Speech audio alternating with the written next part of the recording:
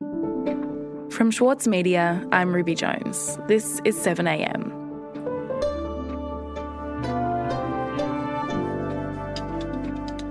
The panic generated by coronavirus has reignited an older, deeper panic about Chinese migrants. Today, what coronavirus can tell us about racism in Australia.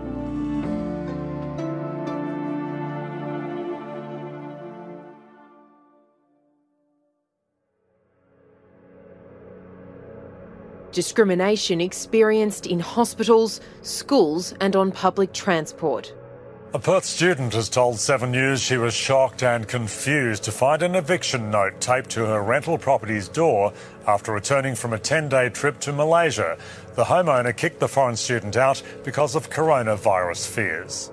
There's another example of a young woman who went to the doctors, who was of Asian background, not Chinese, who basically the doctor's surgery was emptied. It is a virus, we call it coronavirus. It is not China virus. Okay, so Ruby Schwartz, you're a producer here at 7am and you've been talking to Chinese Australians about their experiences since the coronavirus outbreak. Can you tell me a little bit about the people that you've been talking to? Yeah, so I spoke to Louise Liu, and she's a Chinese Australian. She was born in Melbourne. I just want you to introduce yourself, if that's all right. Yep. So my name is Louise Zhen Liu, and I'm a proud Chinese Australian woman born in Melbourne. So both of her parents are from China, and I was speaking to her because she was posting about coronavirus on social media, and so I wanted to ask her what her experience has been like. And she told me that she had one particular experience that really kind of changed her perspective. So I went to a new workplace. It was a place that I'd never been to before. And I introduced myself to a person. I said, hi, my name is Louise. Nice to meet you. And I reached my hand out, and the person just, sort of said, oh, no, sorry, I'm not shaking people's hands anymore because of coronavirus. And she said that the woman kind of joked it off and said, this is like our new HR policy that we're kind of, not shaking people's hands because of coronavirus. But yeah, Louise said that she very much doubted that if a white person had put out their hand, she probably would have shook it. And I've thought about that experience a lot because my initial thought process was, to ask her, is it because I'm Chinese? I didn't say that out loud. I just kind of let it go. She spoke to her mum about it, and she asked her mum, have you had any kind of similar experiences to this? And she said that her mum, she takes the early bird train every morning, 7am. She's on public transport. And she said that she had noticed people staring at her on public transport, whispering to each other, staring at her, which is something she's never experienced in her 30-plus years of living in Australia. It's making her feel really uncomfortable in public space and somewhat unsafe. She had a similar thing that I had, which was, talking to herself, almost internal monologue of everything's going to be okay, just don't cough. Just make sure you don't cough and you'll be fine. Ruby, can you tell me more about the panic that's at the heart of this story? Yeah, so there's been a real economic panic as the coronavirus has spread around the world. We've seen markets drop in the last few days, and investors have been selling shares because of these fears that basically the outbreak is going to paralyse the economy. And here in Australia, we have heard the Prime Minister, Scott Morrison, and on Tuesday, he did warn that economic impacts would stretch far beyond the tourism and the education sectors. The health impacts of the coronavirus are not the only impacts of this virus on the global economy and indeed on the Australian economy.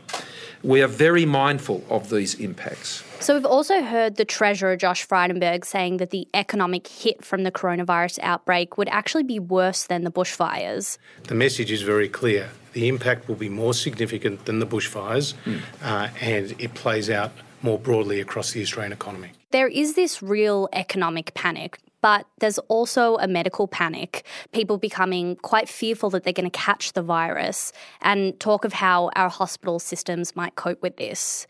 And the medical panic has this racialised element to it. And it's been stoked, I think, by quite irresponsible media reporting. Things like the Daily Telegraph headline saying that Chinese kids should stay home and news reports calling it the China virus, that sort of thing.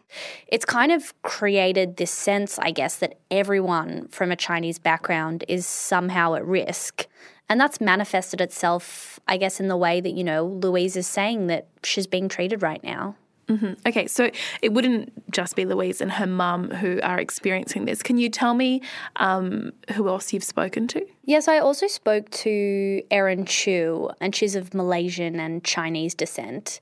And she told me that the other day she was walking through Melbourne CBD and she mentioned the word coronavirus while she was on the phone. It was raining.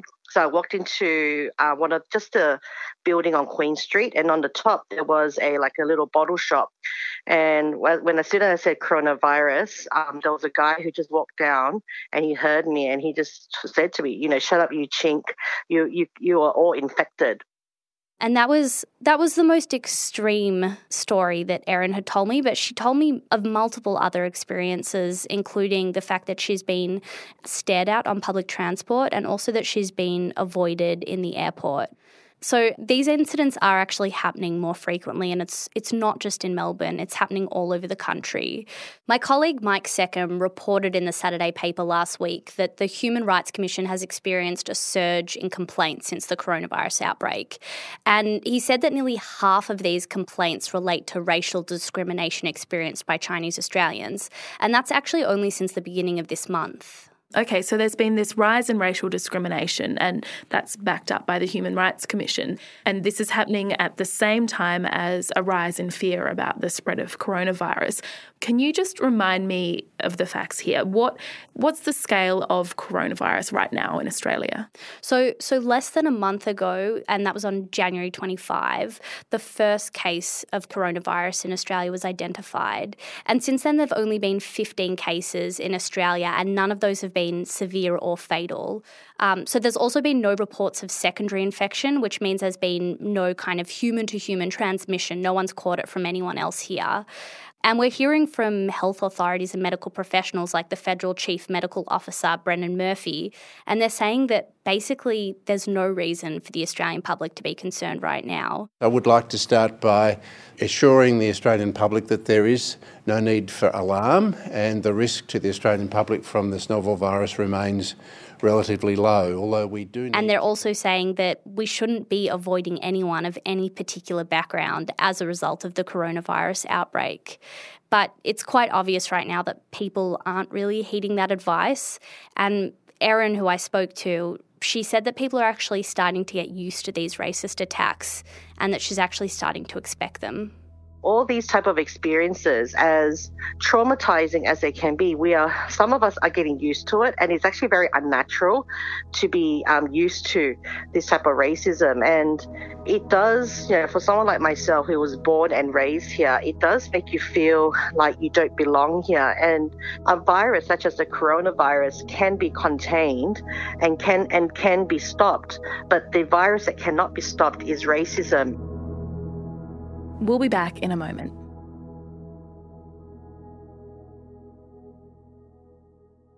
As a 7am listener, you value the story behind the headlines. That's why you should read Post, a free daily newsletter bringing you the top 5 news stories of the day, summarising each of their key points. Sign up today at thesaturdaypaper.com.au/newsletters. For Sloane Crosley, writing about the loss of a friend may not have provided catharsis, but it did allow for the possibility of a better ending. Like, you have this amazing meal that's this friendship, and then you have a really, really, really, really bad dessert with shards of glass in it. And then, the book is those little chunks of chocolate that come with the bill. I'm Michael Williams. Join me for this week's episode of Read This as I talk to Sloane Crosley about her latest, Grief is for People. Listen wherever you get your podcasts. So, Ruby, you've been telling me about the way that responses to the coronavirus outbreak have impacted on Asian Australians. Where do you think this all begins? Yeah, so I think it's important to note that while the recent backlash does feel pretty extreme, there's actually a much broader context to racism targeted Australians from Chinese backgrounds. Yeah, I can hear you now. I just thought it'd be better if I have headphones, so therefore it does. So I spoke to Osman Chu, who's a research fellow at the Per Capita Institute, and he's written about the experiences Chinese Australians have had of racism. I think what makes Australia different from other Western nations is how prominent and defining that anti-Chinese racism was in our history. He says it goes back to the 19th century, and that was when Chinese labourers came to work in the goldfields here. Australia has a long history of anti-Chinese racism stretching back into the 19th century through the creation of anti-Chinese political leagues, events like the Lambing Flat riots against Chinese miners, colonies. And Osman pointed out that Australia's first laws were essentially anti-Chinese. Immigration was also a prominent topic in the lead up to Federation,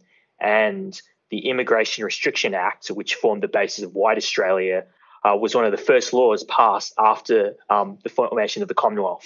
And he also said that during this time, Chinese culture was demonised, and it was essentially used as a kind of counterpoint to the sort of society white Australians wanted to create. So being Australian was not simply couched in terms of race, but culture. And Chinese culture and values were stereotyped as being hierarchical, profit-driven and servile. Okay, so that's the roots of it. But how does that relate to racism in Australia more recently? The White Australia policy only started to be dismantled in the 1960s, but it wasn't until 1978 that it was actually completely abolished. And then in the 1980s and 1990s, we started to see migration from Asian countries, and that included China. And then that actually led to another backlash. Most notably during the 80s, when you had comments by historian Geoffrey Blaney and John Howard raising concerns about the rate of Asian immigration. And that really culminates in the election of Pauline Hanson in 1996 and her infamous maiden speech that declared that Australia was at risk of being swamped by Asians. I and most Australians want our immigration policy radically reviewed and that of multiculturalism abolished. Yeah. I believe we are in danger of being swamped by Asians. So Osman also told me that after Hanson lost her seat in Parliament a couple of years later, the bigger change was the rise in anti-refugee and anti-Muslim attitudes. But really after 9/11, a lot of these anti-migrant rhetoric shifted away from, Chinese or Asian communities and towards those from Middle Eastern and Muslim backgrounds. It's over this period that migration from Asian countries, particularly mainland China, really increased substantially. And so then when Hanson was actually elected to Parliament, and that was in 2016, her speech didn't mention Asians at all. Now we are in danger of being swamped by Muslims who bear a culture. Okay, so what we're talking about here is a kind of cycle or cycles of racism. Yeah, I think that's right. And it wasn't really until the last couple of years that we started seeing this resurgence in anti-Chinese attitudes. So you saw more media stories like, about Chinese foreign investment, the buying up of land, donating to political parties. And it all reached this kind of fever point between Sam Dastyari's resignation from Parliament and also when questions were being asked about Gladys Liu's alleged links to the Chinese Communist Party. So as the Australian public started to become aware of these issues, it started affecting public opinion. And when I spoke to Osman, he did tell me that there was this recent Lowy poll and it reflected this dramatic shift in public sentiments towards China. And what Osman's saying, it's not to suggest that there aren't valid concerns about the Chinese Communist Party and its influence in Australia. But I think what he's saying is that the debate isn't really very sophisticated and it might actually be harming individual Chinese Australians. Too often these debates are sensationalised, lack nuance, and it blurs into false claims about Chinese Australians more broadly, who make up only about 5% of the population. So now that the coronavirus is here, it's in Australia, what do you think the reaction that Australians have had reveals about racism in this country? Yeah, so I asked Osman about this, and he said that amidst the coronavirus outbreak, there is kind of this inability to understand more subtle and casual forms of racism. And the kind of reaction that people have shows that there still isn't this understanding that you don't need to have malicious intent for xenophobia to both exist and also thrive. I also asked Erin about it, and she said that this kind of racism, it's not just directed at Asian Australians, that it's something that's much more pervasive in Australian society generally. And, you know, it kind of moves in these cycles and it chooses different targets. But I think she sees what's happening now as this kind of wake-up call and an opportunity to stand up and start talking about these issues.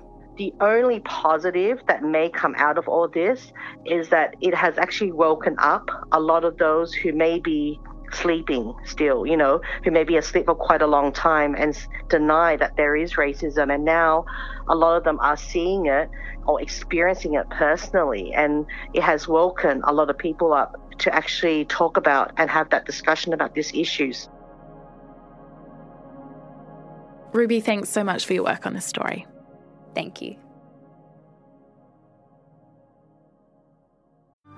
Mahler's music embodies the very essence of humanity. Experience his epic Song of the Earth with the Australian Chamber Orchestra, Richard Tognetti, and internationally acclaimed opera stars Stuart Skelton and Catherine Carby. Opens May 12. Book now at aco.com.au.